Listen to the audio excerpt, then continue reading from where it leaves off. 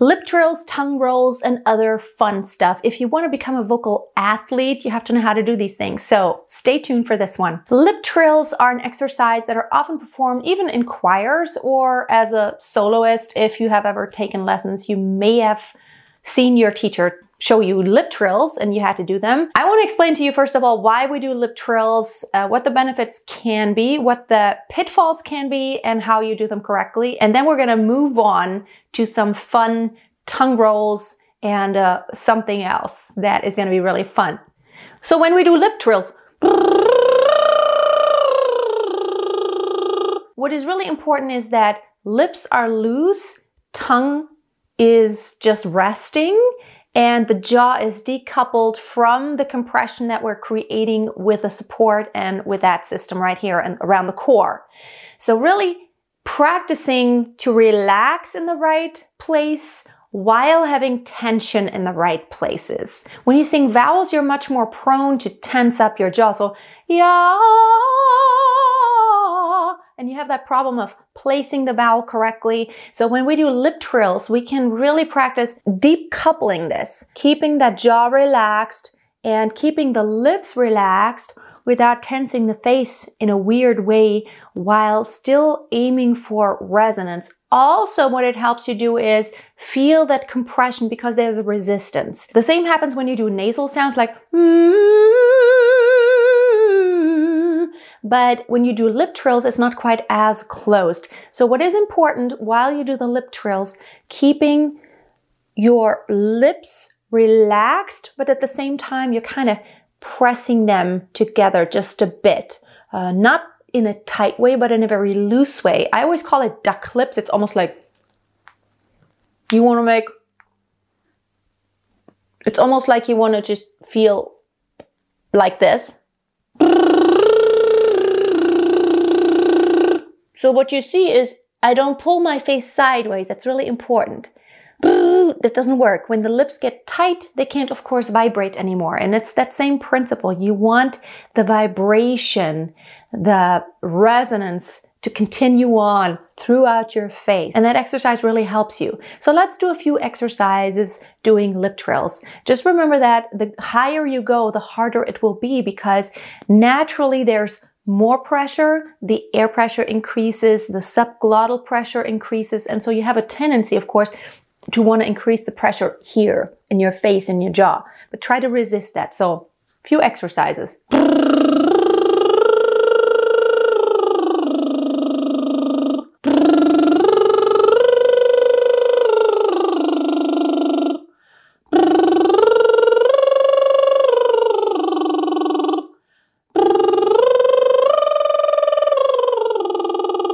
It's really funny. It feels funny. It looks funny, but I can really feel the vibration and how my face stays loose and these bubbles come out. And these bubbles are really helpful for you to feel the consistency of your airstream and the consistency of your compression. And you can do this both in chest voice and in head voice. Let's try it higher in my head voice.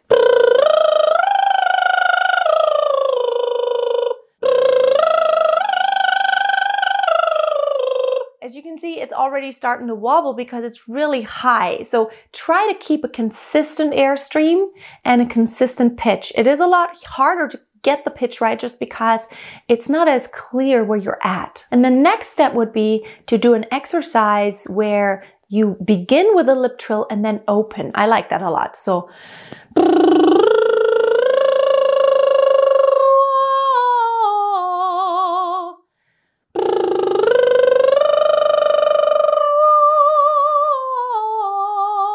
trying to keep that same placement. Okay, are you ready to move on to the next exercise? Tongue rolls. I know that it's hard for some of you. So a tongue roll, basically, it's almost like a repeated duh, a very loose duh. So if you can say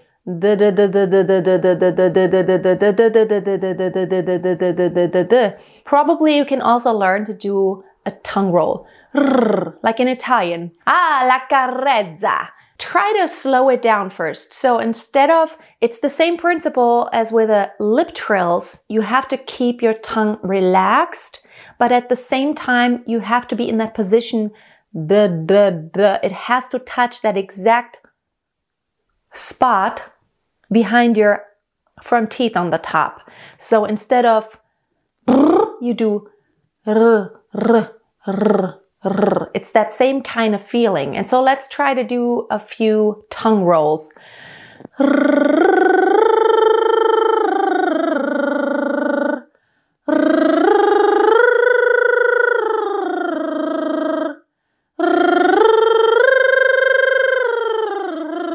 What you want to do is relax your face. You don't want to go sideways, then it gets harder.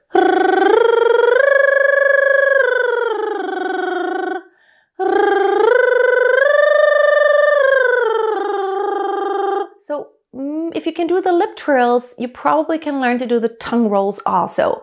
Okay, last exercise. This is probably hard for those of you who are not German or French speaking. I don't know, there's probably a few other languages that have that sound, but it's another roll, but it's further back in your throat. So we did the lip, we did the tongue, and now we're going to do the back of the throat. And all of these really have an underlying vowel of more like a ah, like a. So try it. Basically, the it's almost like a g g g g. So if you can say g g g g g g, you probably can also learn how to do that back in your throat.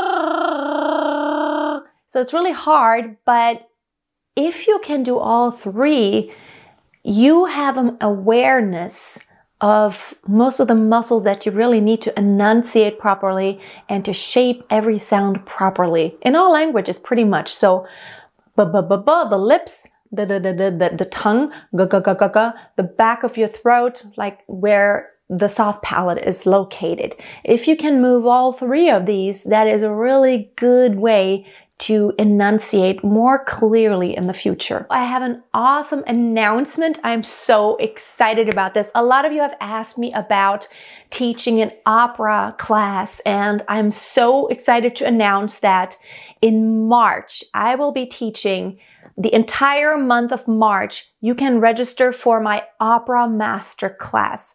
This is a training. It's like my other master class, but it's specifically for opera and classical singing. So it's not just opera, but also if you wanted to sing oratorio or sacred classical songs or art songs, whether it's German, French, Italian, Latin, Spanish, doesn't matter, English, we can talk about it all. And I want to help you achieve better placement, so you really get to know how to sing properly classically. I'm a classically trained singer. I have worked professionally in opera theater in the past for several years, and I want to share my knowledge with you. I would love to have you. This is a one-time opportunity. I'm only going to do this once this year for sure, and just to help some of you. I would love to see you there. Until then, always keep a song in your hearts and always keep on singing. Bye. Hey, can I just pop in here for a few seconds?